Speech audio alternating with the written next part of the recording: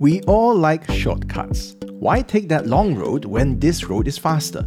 If we can get things done in a shorter time with the same or even better results, why shouldn't we? It's a no-brainer. What if I told you there is a shortcut to missions? There is a shortcut for the Great Commission. Would you take it? Does that shortcut even exist? Find out in today's book review. Hi, my name is Terence and I'm your host for Reading and Readers, a podcast where I review Christian books for you. Today I review No Shortcut to Success, a Manifesto for Modern Missions by Matt Rhodes. 272 pages published by Crossway in February 2022. It's available from Amazon Kindle for $12.82 as of this recording.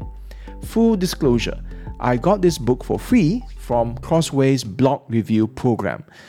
They have no input on this review. This book came at just the right time. I've been wanting to read a book-length response to the church planting movement, CPM, and the disciple-making movement, DMM, ever since I read how some of these proponents trash the established church's mission work today. They say that the mission work today, they are complacent, and there is some truth in that. And they also say that the way the established church does things is hopelessly outdated. They say that we cannot keep looking back to the glory days of William Carey and Hudson Taylor and all the old missionaries. Their methods worked 100 years ago but don't work today. We must look at the church in Acts. They are fast-growing, outward-looking, soul-saving movements. So let us get with the program, let us get into the church planting movement or disciple-making movement or some other movement, and let us see the Great Commission in action. So that is the way they are putting forth their ideas. And I disagree. I disagree that the old ways are outdated, but what do I know? I am not a missionary. I have an opinion on just about anything, but I can't say that the old ways still work because, simply put, I don't know. But Matt Rhodes knows, and he can explain. Matt Rhodes is a missionary who has lived in North Africa, serving as part of a church planting team to a previously unengaged people group. So he has credibility, and he is presenting his case over here clearly and boldly. From his vantage point in the missionary world, he sees many people rushing to use church planting movement, CPM, disciple-making movement, DMM, and related methods. Now, these methods are, according to Rhodes, they are attractive because they are shortcuts. But stay away, says Rhodes, for there is no shortcut to success. The book is divided into two parts. Part 1 is titled Where Shortcuts Have Led Us, Surveying the Problem. Part 2 is titled Correcting Our Course. In the first chapter, Rhodes argues for professionalism. Wait a minute, didn't Pastor John Piper himself wrote a whole book titled Brothers, We Are Not Professionals? Now, Rhodes here mentions Piper's book, but the way Rhodes defines professionalism here is that we should excel in our field, to not be amateurish and slipshod about it. For example, if you're going to reach out to an unreached people group, then learn the language. It's not enough to tell them that Jesus loves you, Jesus loves you, Jesus loves you, because those are the only things you know how to say in that local language. We need to do more if we are going to win souls. So Rhodes sees that doing more is part of professionalism, and he says that this is contrary to the CPM style approach. He describes all these various modern methods as CPM style, so that's how we will talk about those methods. And he describes those approaches as follows. Number 1, there is an overemphasis on speed. Number 2, an over-dependence on silver bullet strategies. Number 3, an oversized role is given to short-term mission trips. And lastly, there is an overweening skepticism of intellectual preparedness. He elaborates on each point. And reading each point, just when you think his criticism is too sharp, stabbing deep into the CPM guy's heart, you then turn the pages and you read chapters 2 and 3. Yikes! Chapter 2's title is Movements and Rumors of Movements. He puts the question whether there's an actual genuine movement in play. Chapter 3's title is In the Scales of Scriptures, and you know what he's going to do there. Now, before I go into some of his criticisms, which I will bring out, I just want to point out the method behind his criticism. Over in this book, after briefly listing what he defines as CPM-style methods and talking about the proponents, the people involved, Rhodes writes, I quote, "In what follows," which is the rest of the book, "in what follows, I'll do my best to characterize each method fairly, drawing quotes from popular resources written by the known leaders and principal designers of these methods. For example, to describe DMM, I'll generally refer to books by David and Paul Watson and Jerry Trousdale. I don't assume, of course, that every DMM practitioner agrees with Trousdale or the Watsons in every particular." End quote. He follows that by saying, I quote, "I should also note that there is much to be praised in today's most popular methods. Whenever we look at any ministry method, we must attempt to learn what we can." End quote. That being said, I asked a DMM trainer and practitioner, a good man that I know, a fellow brother in Christ, to read the book, which he graciously did. And he didn't agree with a lot of what Matt Rhodes has written. We had a very invigorating conversations on the book, and I'll share what I learned from those conversations later after I describe Matt Rhodes' book here. Okay, so let's look at the book first. As I was saying, the second and third chapters are the spiciest of the book.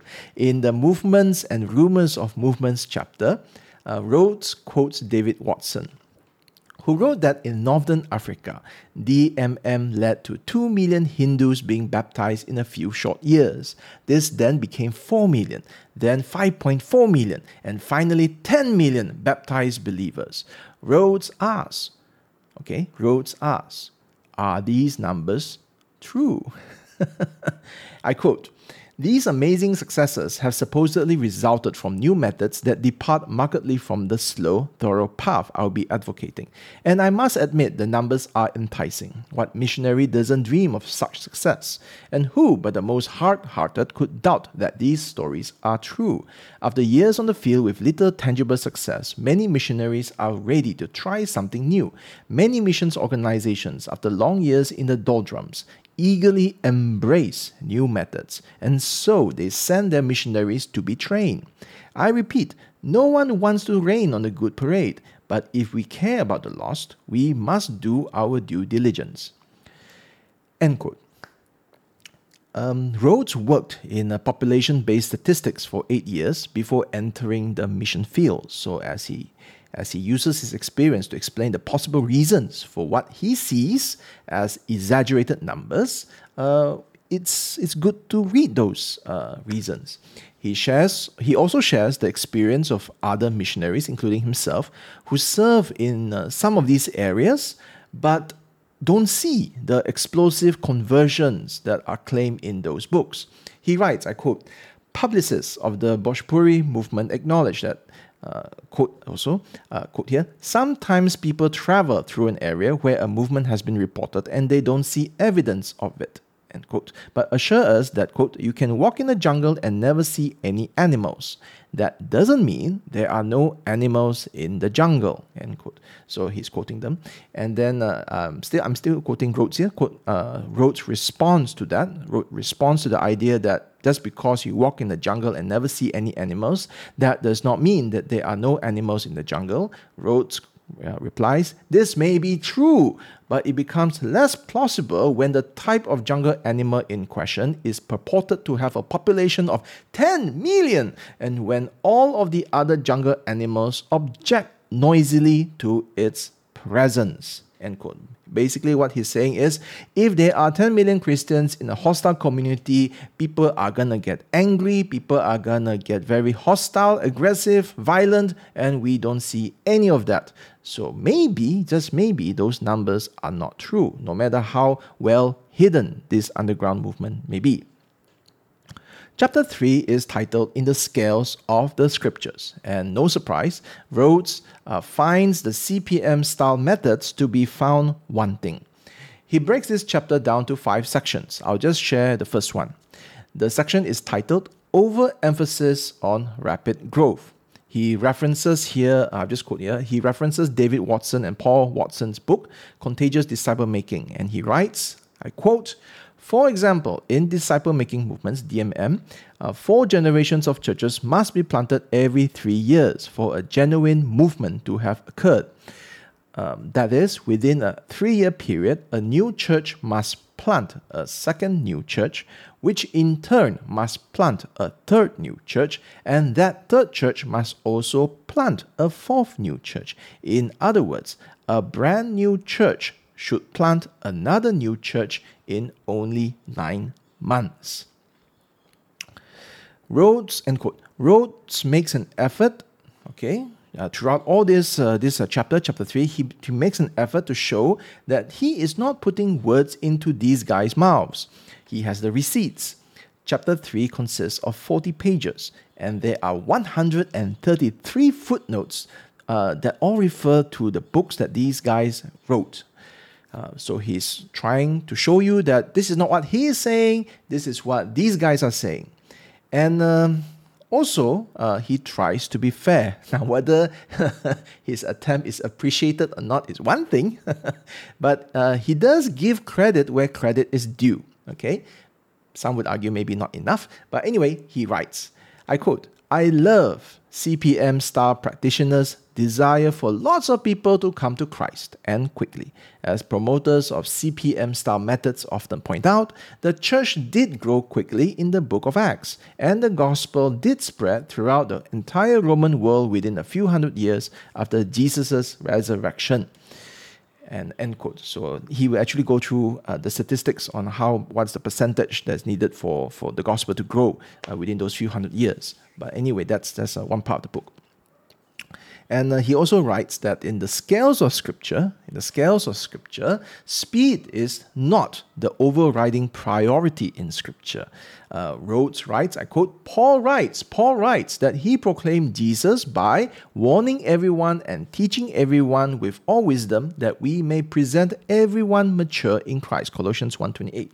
According to Paul, then, the ability to teach with all wisdom is necessary to lead others to maturity. Until they gain this wisdom, new believers will be seriously limited in their ability to disciple others and plant new churches. End quote. So that is also a very strong theme that comes out in this book, which is maturity. That the person, as they pass on, they need to disciple others. He says that we should be more wise, more knowledgeable about Christ, and be a believer. So that's something I'll talk about later on in this episode, that there is it's implied that you should be a believer before we present the Christ to other people. And Rhodes also concludes this section, so I'm just giving you a flavor. He concludes this section with the following words, I quote, "We can contentedly follow the pattern of Jesus. He often avoided the crowds in order to spend time with his disciples. It was only when their maturation process was complete that he committed the growth of the church into their hands. We had better not push too hard for grandchildren before the children are fully grown." End quote. So, if you have heard of CPM or DMM or T4T or other similar methods that talk about, we have seen this amount of growth, that in this part of the world, you have seen so many disciples and they keep expanding and reproducing and so on. You will appreciate Rhodes reading all these books because there are so many methods, you see. And so Rhodes reads all these books, he summarizes what they have in common, and he gives a strong critique, not as an armchair pundit like me, but as a missionary who cares very much for the lost and empathizes with what the designers of these movements are trying to achieve. He doesn't see them as the enemy. He sees them, I would say, as terribly misguided. And there is the question that comes out as you read the book, as I've been told to be careful of is whether he actually understands all these books that he reads and analyzes, and whether is it a correct representation of any one of these movements, or a correct representation of these movements as a whole. But I'll answer that question later. Then let's go into part 2. Because there is so much flaws, there's so many flaws in part 1, we need a course correction. And that's the title of part 2 of the book. I won't be spending as much time on part 2 of the book, not because it's less important, far from it, but because I want to get to the possible pushbacks against Rhodes, which will help those who are coming from the different places when it comes to mission work. Now again, part 2 is important, and I would argue more important than part 1, because it's easy to destroy an idea. I mean, if you have some idea, it's so easy to just punch holes into it. It's much harder to build up, to construct an argument is much harder than to demolish one.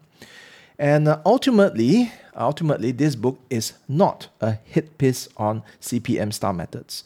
Remember, the subtitle of the book is A Manifesto for Modern Missions. He makes that point clearly, credibly, and boldly in the remaining 7 chapters of the book. Again, he only has 3 chapters on saying why the other methods are wrong. So he has 7 chapters, on the other hand, to say what modern missions should look like. So the titles are Ambassadors for Christ. He goes into what a missionary actually is. He looks into New Testament missionary communication. That's the chapter title. Other chapter titles are Communicating Clearly Today, Credibility and Boldness Today, A Long-Term Path for Missionaries, Equipping and Sending, Work and the Holy Spirit. So those are things that he has written. And anyone or any church with an interest in missions should read these 7 chapters. I should have said this earlier, but by missions, Matt Rhodes is not referring to any and every activity that reaches to the lost. So like your soup kitchen or a youth concert or you sharing with your colleague over lunch about Jesus. By missions, he is referring to a long-term gospel work to reach unreached or unengaged people groups. You're talking about following in the footsteps of William Carey, Hudson Taylor, Adoniram Judson, and so on. So he's talking about that type of missions. And Rhodes argues that missionaries need to learn the language and translate the Bible into the local language. They need to understand, so there's intellectual preparedness. They need to understand the community's worldview and religion in order to best proclaim the gospel. And proclaiming the gospel is the goal. The goal is not to teach English, it's not to build houses for the poor, it's not to start an orphanage. All these are worthwhile initiatives. They are Christ-like, shining, very beautiful things that may happen alongside gospel proclamation, but he says that we cannot let secondary objectives become the primary objective. We cannot let the good works become the mission. We must have the good news become the mission, continue to be the mission. And Rhodes doesn't just talk about the theory, about what we should and should not. He gets down to the nitty-gritty details. Are you single? Are you willing to stay single? Because that could be what will happen if you go into the mission field with a culture that is so alien that doesn't accept Christ. Are you married? Is your spouse willing to go into the mission field? Do you have children? Will your children be safe where you are going? How will you choose where you're going? Will you be throwing a dart at a map? Does the Holy Spirit answer all these questions by giving impressions into your hearts? Is it wrong to try to figure out all these questions with our minds, with our God-given mind?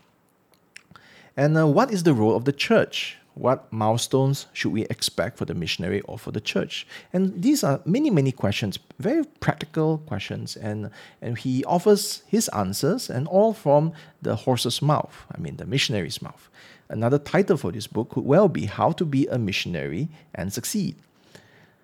So if I could summarize the part 1 and part 2, it would be like this. Part 1 questions the prevailing, he is arguing that it's a prevailing, this overwhelming movement for CPM style methods. He writes as if the old ways are under threat or being overwhelmed. And this is funny because those guys he is criticizing, the way they write their books is as if they are the minority, and it is the traditional churches that are stomping on them, that's not giving them space and room to actually grow. So both parties actually see themselves as the underdog in this so-called fight. Part two, to me, when I read Rhodes, is less a manifesto. It's not so rousing as a manifesto. I always imagine a manifesto to be very rousing. And it's more of a down-to-earth look at what mission should look like and how you and your church can prepare for missions. In that sense, it's very, very practical. And I think it's really helpful for those who are going to venture into the mission field. Now let us move to a critical evaluation of the book. And my aim here is not to attack or even defend Rhodes, but simply to enlarge the conversation. Let's look at one objection. There are many, but I'll just pick one. Rhodes sets up a false dichotomy. You have to choose this or that. The way Rhodes presents it, it is as if what is in part 2 cannot be part of CPM style methods.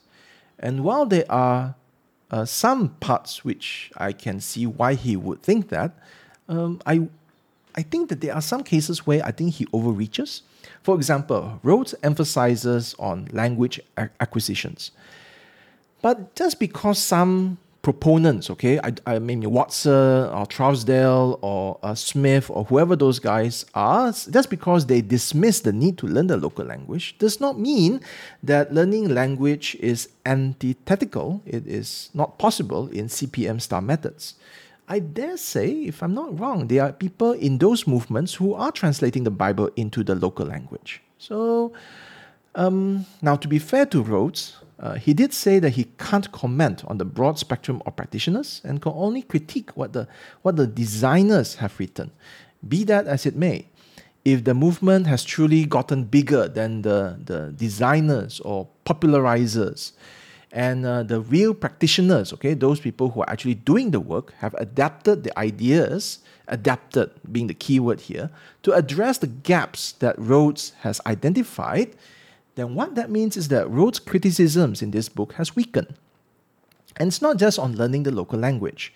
If other practitioners, okay, that was not clear from the books that Rhodes has read and analyzed and summarized and picked up, other practitioners, if they are able to show that they do not overemphasize on speed, they do not over-depend on silver bullet strategies, they do not give an oversized role to short-term mission trips, and they are not, contrary to everyone's perception, they are not skeptical of intellectual preparedness, and if they agree and do much of what Rhodes suggests, then maybe we don't have to choose between two methods. Perhaps the distinctions are not as sharp as how Rhodes writes here.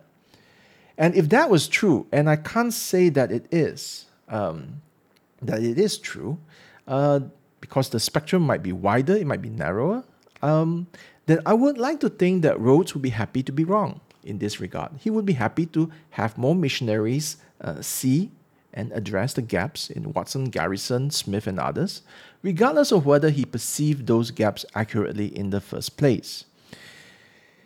If true that the spectrum is wider and more people actually do address those issues than not, then someone really should write a book-length response to Rhodes to correct the record so that we can feel the real tension between the two approaches. I mean, we really look at what are the differences rather than look at imaginary, if it's not really imaginary, but what is not the difference between reality and what's in the books. So as Proverbs 18:17 puts it so eloquently, I quote, "The one who states his case first seems right until the other comes and examines him," end quote. So in this book, Rhodes has given us a critical evaluation of Watson, Garrison, and others. So the other people have stated their case, and then Rhodes comes in and examines and shows that there is a weakness in what they are saying. I'm hoping that someone comes and examines Rhodes in the future. So again, to work on how best to present the gospel to unreached people. Now, having said that, did Rhodes completely fail to distinguish between the essential core of the two methods? For example, on the issue of language acquisition. I mean, did he really fail to understand the differences between the two methods? Because if he did, then it is a waste of time to read a poorly researched book that gives the wrong impression of the subject. Now, here's the thing, I don't think so. And let me share one example which came as a big surprise to me. So, what I thought was an exaggerated description of what sometimes happened seems to be a sought-after outcome of CPM-style methods. Okay, so let me just read what Rhodes writes and see whether you believe what's happening here. I quote, CPM-style methods even encourage unbelievers to lead if they seem intent on obeying scripture. James Nyman tells the story of Aisha, a woman who has read some stories about Jesus and the prophets and reports having obeyed the Bible by arguing less with her husband. Aisha is not even asked whether she has trusted Christ as her savior, or if she even knows what it might mean to trust Christ as her savior, before she is asked to coach Wati, another unbelieving woman, as Wati leads Bible studies with her family.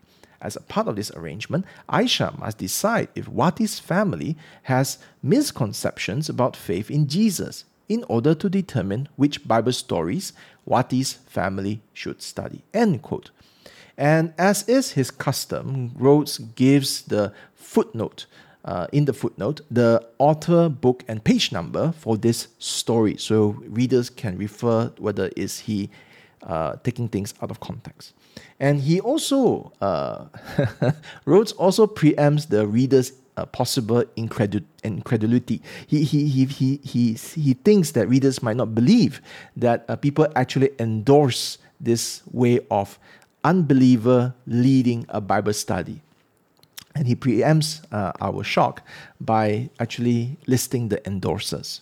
I quote, lest readers imagine Nyman's approach to be unusual among CPM-style practitioners, it is important to note that his book receives high praise from David Garrison, David Watson, Steve Smith, Steve Addison, Kevin Greason, Stan Parks, Curtis Sargent, and many other promoters of CPM-style methods, end quote. So he is saying that to have an unbeliever leading a Bible study is not something weird or rare. It is something that they actually commend and would like to see. All right? So, are you shocked?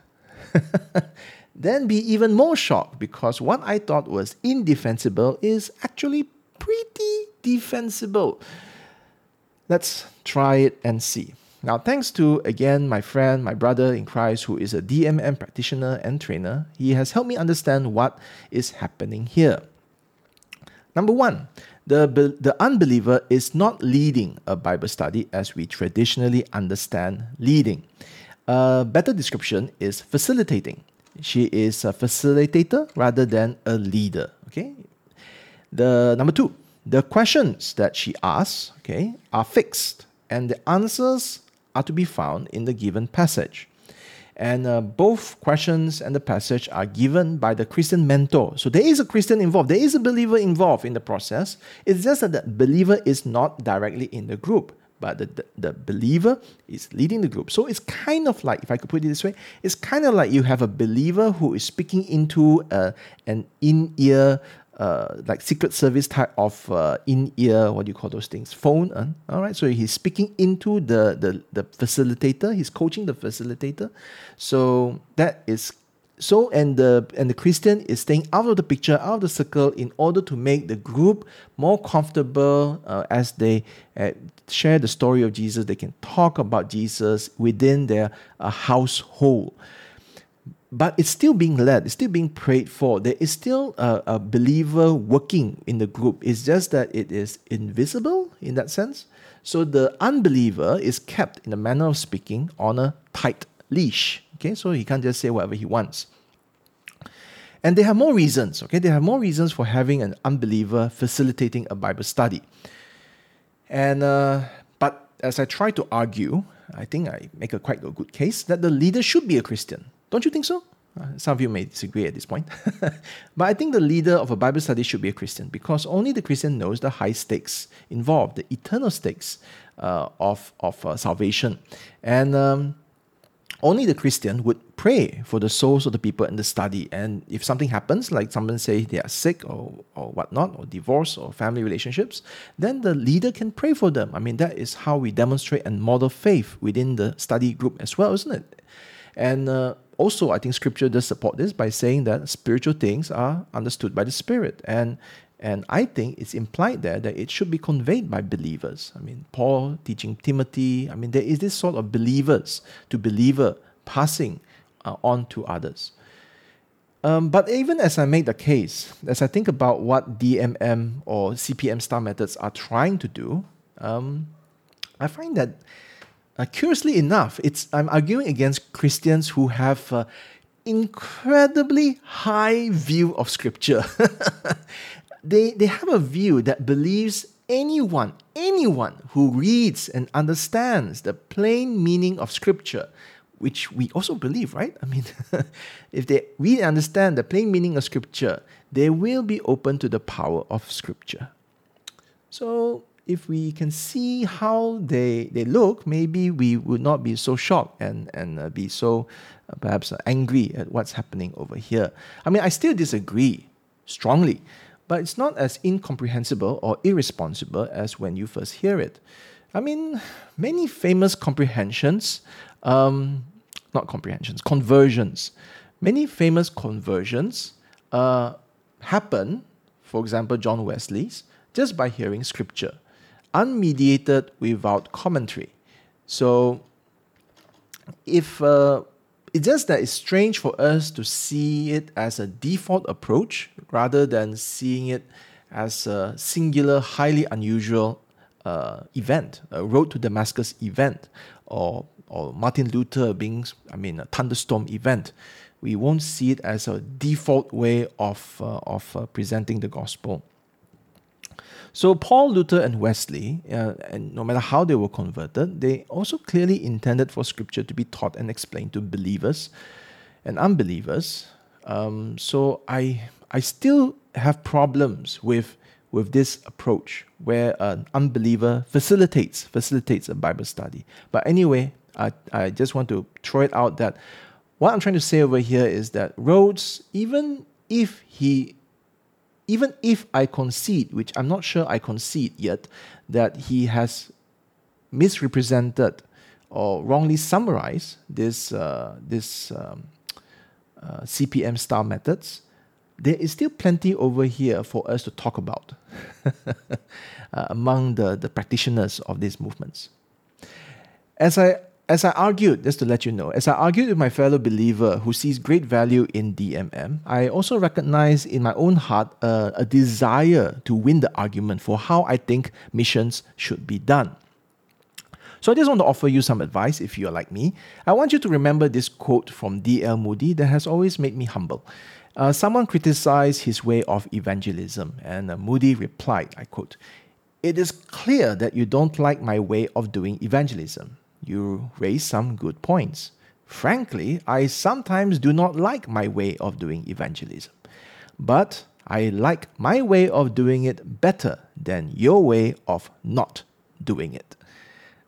End quote. I have to remind myself as I talk, because I can just talk and talk, that at the end of the day, both camps, as they are doing it. So I think it is still better, their way of doing it better than my way of not doing it.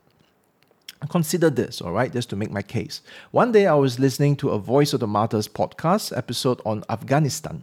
The interviewer was asking a missionary on what it was happening to the Christians after the fall of Kabul. And it was clear that the missionary being interviewed is using CPM-style methods because he was using CPM-style language. On a different day, I was listening to Recorded, a podcast from the Gospel Coalition. The episode title was Escape from Kabul. I listened to the story of an Afghan believer who eventually interned with Capitol Hill Baptist Church, which is Mark Dever's church. Mark Dever, if you recall, is the guy who wrote the foreword to Matt Rhodes' No Shortcut to Success. Now, this Afghan brother, as I listened, had a different journey which is no less harrowing than the earlier guy. So we have brothers and sisters in Afghanistan who are suffering for their faith, and they are practicing both methods, both mission methods, Matt Rhodes one and or the Watson's method and so on.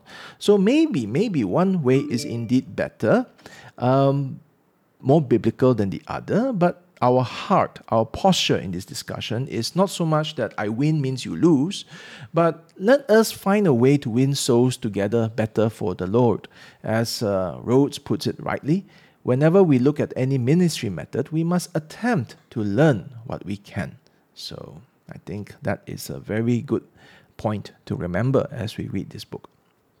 I mean, reading whether it's his critique or whether it's reading those movement itself. In conclusion, if you are following church planting movement or disciple making movement or training for trainers, T4T, or any other mission method, new or old, William Carey, Adoniram Judson, and so on, you should still read Matt Rhodes' book. You will not like what he says. You may not like what he says. You may say that he got many things wrong about those movements that he is criticizing. But since he is quoting those books, then maybe a part of what is wrong is coming from those books. And if you are serious about missions, as all Christians should, then I suggest that No Shortcut to Missions, a manifesto for modern missions, is a must-read. I mean, it should be one of those books you should consider if you're going to go into mission work. It's a book, especially part 2 of the book, that missionaries would say, I wished I had read this when I decided to be a missionary. And with that, I think there is no better endorsement for this book.